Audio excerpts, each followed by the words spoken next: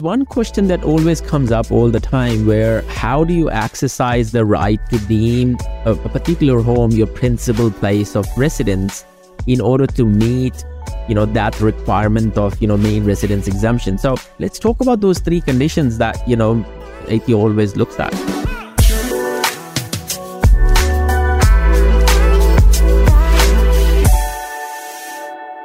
Hello and welcome to another episode of Help Me Buy Property Podcast. Today we are going to talk about main residence and capital gains tax. Now, given the state of the Australian property market, it's not uncommon where a residential property owner seeks to demolish and subdivide the block of land. So we'll talk and go into a lot more detail. Let me introduce my co-host to you today, Mr. Sohail, the Chief Operating Officer for Investor Partner Group. Hello, Sohail. How are you today? Good, thank you. How are you, Moz? I am awesome. Thank you very much. How has your day been? It's been a very long and a tiring day. It has been, definitely. It is that time of the year. Lots of deadlines to complete. That tax return lodgement deadlines are coming. Yes. So yeah, it's busy, but yeah, always happy to help.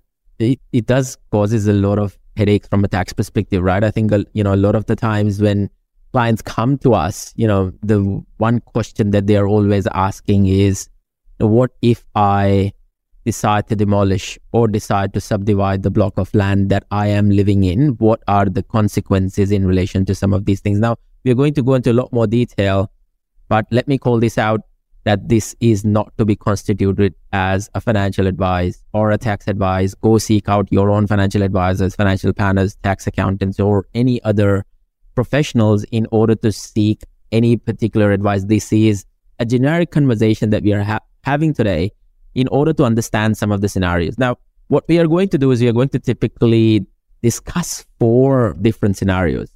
And we have the tax expert here who is going to, help us navigate through some of these scenarios. So this 4 choices of the scenarios from a person's perspective, or a person who is living in an owner-occupier or main residence perspective, is they would demolish their main residence, subdivide the land and build 2 houses and sell one and live in the other. That's scenario 1.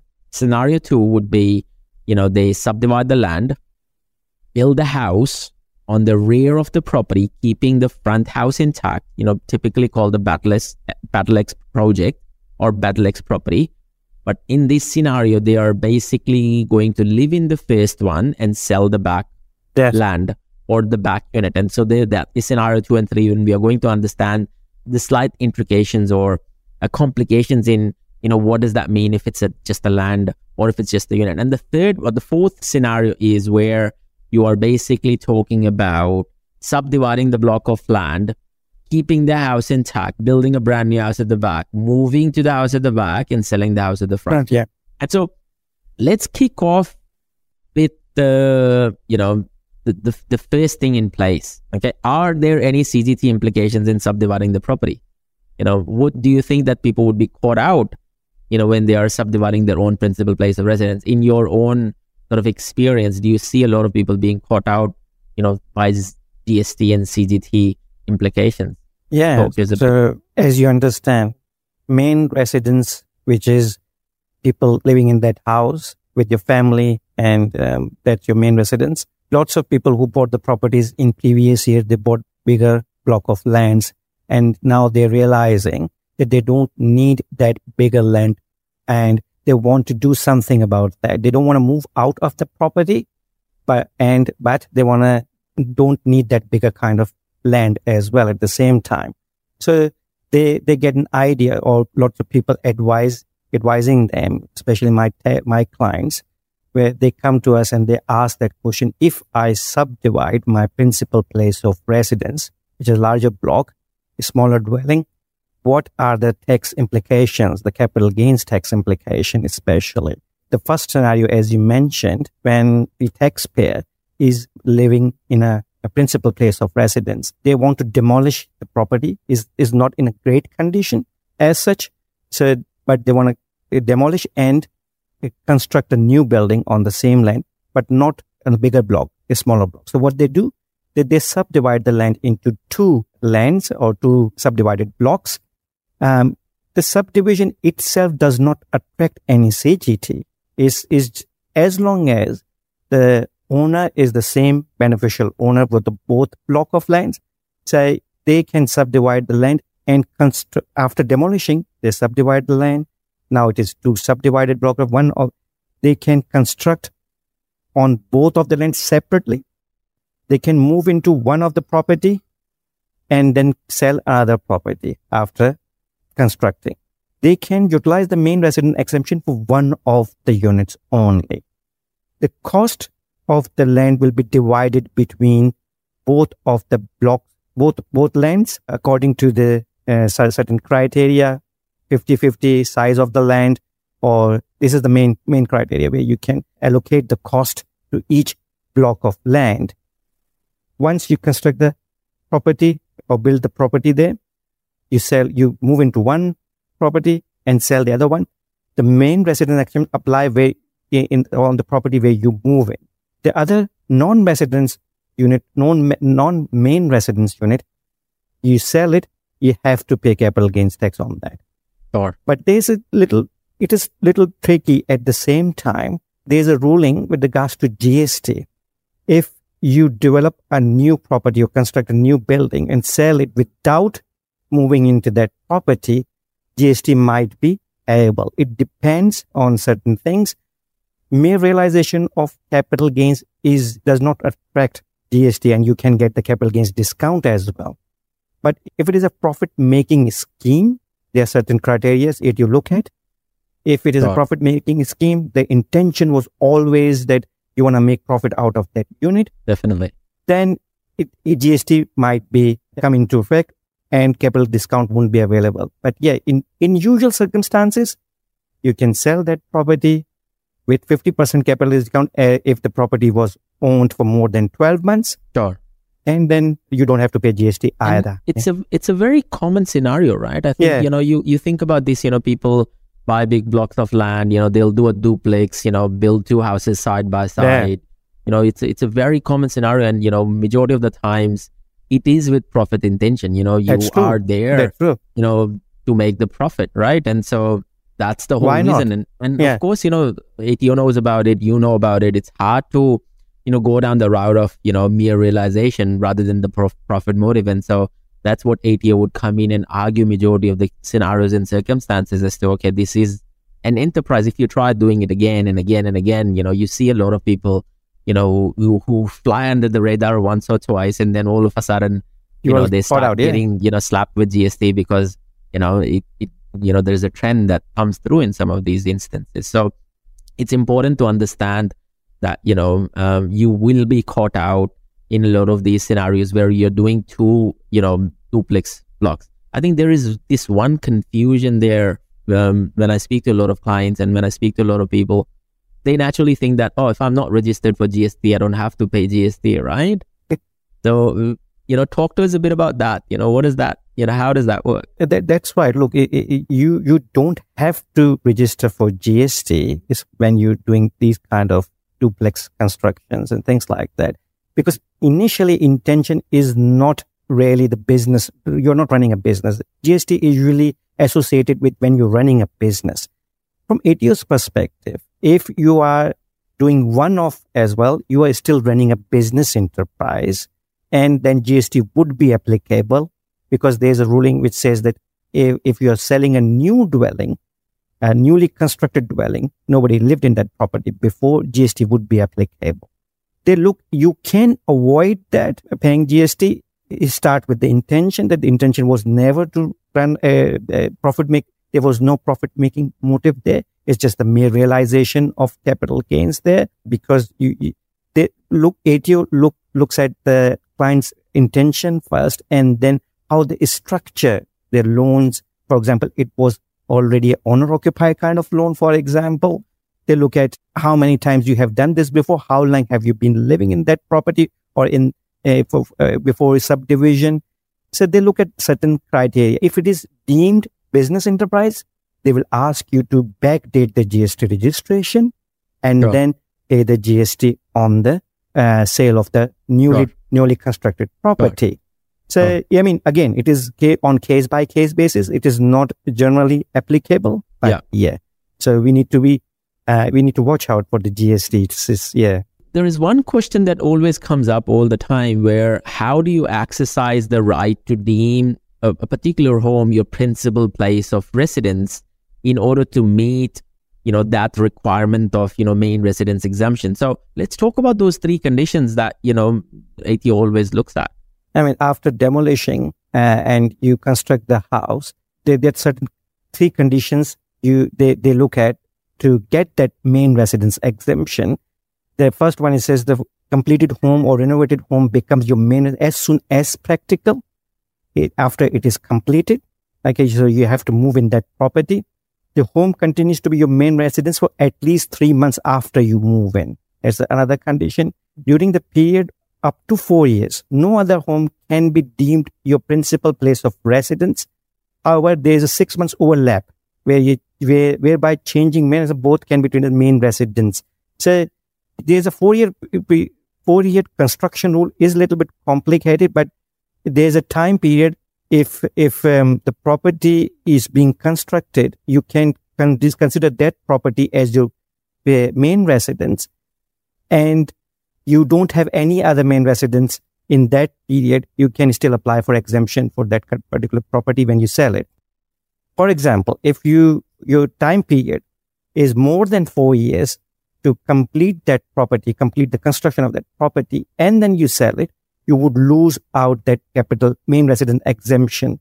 You have to complete the property within 3 months, and then you have to move within 4 years, and then you have to live in there for at least for 3 months to get that exemption. So if I try to help our viewers and listeners to understand this a bit more, let's assume you acquire the property today in 2023 and the house is not being able to live in. It's not ideal. So you have 4 years to basically do something to the house, be it renovate, demolish, subdivide, whatever. Yeah. And those 4 years, you can still claim your principal place of residence to that house and do whatever you want. And you have to move in within that 4-year period, basically.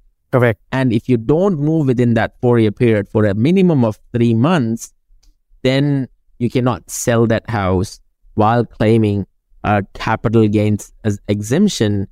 You have to actually move in properly and do everything, for 12 months, etc., to claim the proper exemption. You cannot just flip it. A lot of renovators basically do that flipping. And so there is a bit of a cut-out rule of, the construction 4-year rule that you're referring to here. That's right. That's exactly correct. Yes. Awesome. Perfect. Let's talk about the scenario 2. So scenario 2, we are talking about, the same person, call it, Mark. Mark acquires a piece of land, calls it his principal place of residence, lives there, and then decides to subdivide it at a given point in time, builds a unit at the back and sells the unit at the back while still living in the front house. Okay. And so we are talking about typical Battle X. They have subdivided the block, built something at the back, and then sold that back unit. What are the capital gains implications in this particular circumstance? It is similar to the scenario number 1. You're not demolishing the property there. You are leaving the existing property intact there, original property, just subdividing and constructing a new dwelling at the back. It is a similar rule. Yeah, if you sell that property. In scenario 1, we were demolishing the property and correct. building 2 properties, right? That's in right. this scenario, we're not demolishing You're the not property. demolishing we're the keeping property, the property, and we are subdividing and building a brand new unit at the back. Correct. And so you still keep living in the existing property while constructing in the back of in your backyard, technically. And then you sell that property. Capital gains exemption does not apply on the back of the back unit. You have to pay the capital gains on that. But again, it's not going to be subject to CGT. It's not going to be subject to GST as such, similar to previous scenario, because it was the same situation, mere realization, not profit-making motive or not. Every other condition you have to meet, and then you sell it. It's just the normal capital gains on that. There's a little bit catch there though. If rather than moving live in the existing property, if you move in the newer property, newly constructed property, you can sell the front house, and that will get the main residence exemption. and you will start a new main residence exemption for the newly constructed house if you move in that property and sell that one after 12 months. Not many people know about this, and they just sell the newly constructed property because it can get more value out of it, maybe something like that. But in certain circumstances, you can use that strategy to reduce your capital gains impact. Yeah, and it's a typical scenario for a lot of retirees, right? They are sitting on big pieces of land, and they want to realize, they don't want to move into a flashy house. They are trying to think, we don't want to overstretch, overextend, and so we are going to keep living here. We don't want to spend a lot of money on moving expenses.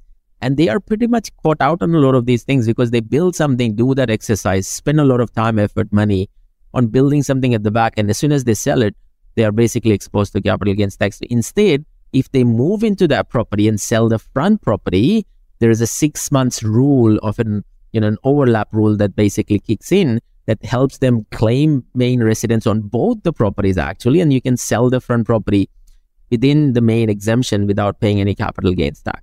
That's true. Amazing. So, that's right. Yeah. So but what happens if they don't have if they sell both of the property, they would have to find another property somewhere else anyway. But yeah, so this strategy can be used for certain clients, but not all the clients, because sometimes you just build a property just to sell, not to live in. Because lots of people don't like to live in the properties. It's just merely for the selling. Yeah, so that's one of the strategies people can implement. Definitely. And let's talk about scenario 3. And so this was scenario 4 that we have tried, building in scenario 2 and scenario 4 together so that, people understand a bit more. Let's talk about scenario 3. So scenario 3 is very similar to scenario 2, where you're still subdividing the land, but you're not building. In this circumstance, you're keeping the front house intact, living in it, but you're selling just the land at the back. Are they paying capital gains tax? That's very simple. Yes. If it is a just vacant block of land, you're selling it. After subdividing it, you have to pay capital gains tax. Discount applies if it is owned more than 12 months. And so there's no CGT implication of the vacant block anyway. It is simple. There is no GST implications. No GST implication. Sorry, CGT is there. Yeah, but there's no GST implication because the vacant block, there's no GST applicable. Yes. Okay, awesome. And so those are the 4 key scenarios. I think this is great. So let's talk a bit about some of the questions that we've been, hearing in relation to the main residence and how can you maximize the use of the main residence. One of the key questions that I always seem to hear out in the open is, can I have more than one main residence? Can I have one in Sydney, one in Melbourne, one in Adelaide, or can I just have one main residence? What if I'm living 6 months here, 6 months there? No. The rule says, the legislation says you can have only one main resident at one point of time. You cannot have multiple main residences. There's exception, which you mentioned, 6-month rule. That's an overlap rule. You have certain circumstances where you have to delay your moving into another main residence. Then you can get exemption for both property, but 6 months is the limit there. Yeah, so you can have only one principal place of residence at one given time. And you have to live there for at least, 3 months in continuous, 12 months prior to the sale. That's the key correct. thing. A lot of people tend to miss out on that. So one of the key things that people always talk about is if you end up producing rental from your own principal place of residence, does the capital gain exemption still applies? You hear a lot about people building in dual key these days, where they're living on one side of the property and renting out the second side of the property, or building a granny flat at the back, or running an active business, right? All of these are businesses. Small childcare, for example, out of the houses.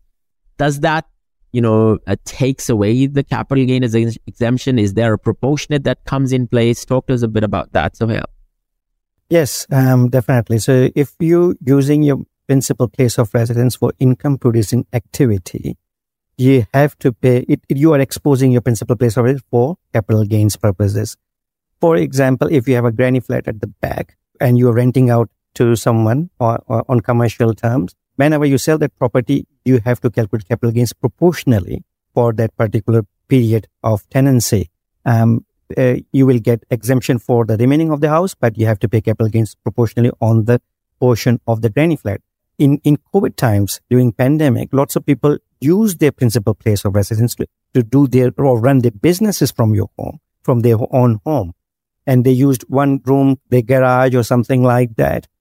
So that also exposes them towards the capital gains, because when they're going to sell the property, they will have to pay capital gains on the smaller portion of the house.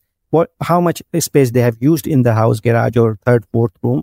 They have to calculate a proportion of capital gains, which is applicable to the capital gains tax. Yeah, so they still, majority of the house will get the exemption, but for the proportion they have to pay some, especially if they're claiming the interest expense on the property for home office expense. For house expenses. Yes. If they are not claiming interest expense, is still possible, because there are two kinds of expenses in home office expenses: your running cost and the other costs, rates and interest. If you're claiming those expenses, then you're exposing yourself for the capital gains there. Yes. And look, I mean, there is a lot of products being sold out these days, right? You can, hear people selling, duplexes these days where, you can live on one side. I think dual income is what they're calling it. You can live on one side. Yeah. And so, people need to assess the, cost benefit analysis, right? While you're generating income that is going to help you pay down the mortgage, if that house is like, almost like a 3x2 and a 2x1, you almost have, a 60-40 split, right? And so paying capital gains on 40% of the house could be quite substantial, especially if you're planning to hold that property for 10, 15, 20 years, right? So people definitely need to think about some of these instances that, you might make short-term gain, but you might, end up attracting a long-term pain. So, yes. What about earning a rental income from the main residence? Talk to us a bit about that. I think a lot of people don't know about this. You can still earn rental income from the main residence without actually letting go of the capital gains. The 6-year rule that we have, talked about. Yeah. So that 6-year rule is a rule where you have a main residence, principal place of residence, and for some reason you have to move somewhere else for work purposes. For example, you're moving to regional area, you're renting there, you have a work commitment there. So your main residence in metro area, you can rent it out, and there's a period up to 6 years where you can claim that property as your main residence while you're claiming the expenses for the property and they're earning some rental income. The condition is you have to move back to that home, that house within 6 years to claim that main residence. And you can't sell that house while it is tenanted. You have to move in that property and then sell it after 12 months. You can still claim the capital gains exemption as for main residence. So the rule is within 6 years. The other condition is you cannot have any other main residence at the same time. You can be living in different estate, but renting it there, not buying another property. So that's some people don't know about this rule as well, and they just leave the property vacant. You don't need to leave the property vacant. You can earn some income and claim expenses for the property. Amazing. And so I think that's a typical way, if you really want to do that, you can basically rent out your own principal place of residence, go out renting in any different state. Yes. And still claim the principal place of residence, still, get the return coming out as an interest expense and, rental income, claim it as a normal investment property, and still enjoy the, for the 6 years, you just need to move back and basically, ensure that, that 6-year period is the trigger point. And after that, everything basically is open for, grab, from a tax office perspective. That the last and the most important question. So when there is so much nervousness about capital gains and, there's little triggers in place, how do renovators work? Like, how do renovators make the money? You hear these people, I have a really good friend of mine that, jumps houses from houses. I think he's done it for almost like 12 or 14 houses now. I think 13 or 14 houses now, where he's jumped houses from house. And so how does that work for them? I mean, that's right. Lots of people do that, and they avoid paying capital gains tax just because they keep claiming the main residence exemption every time they sell the property.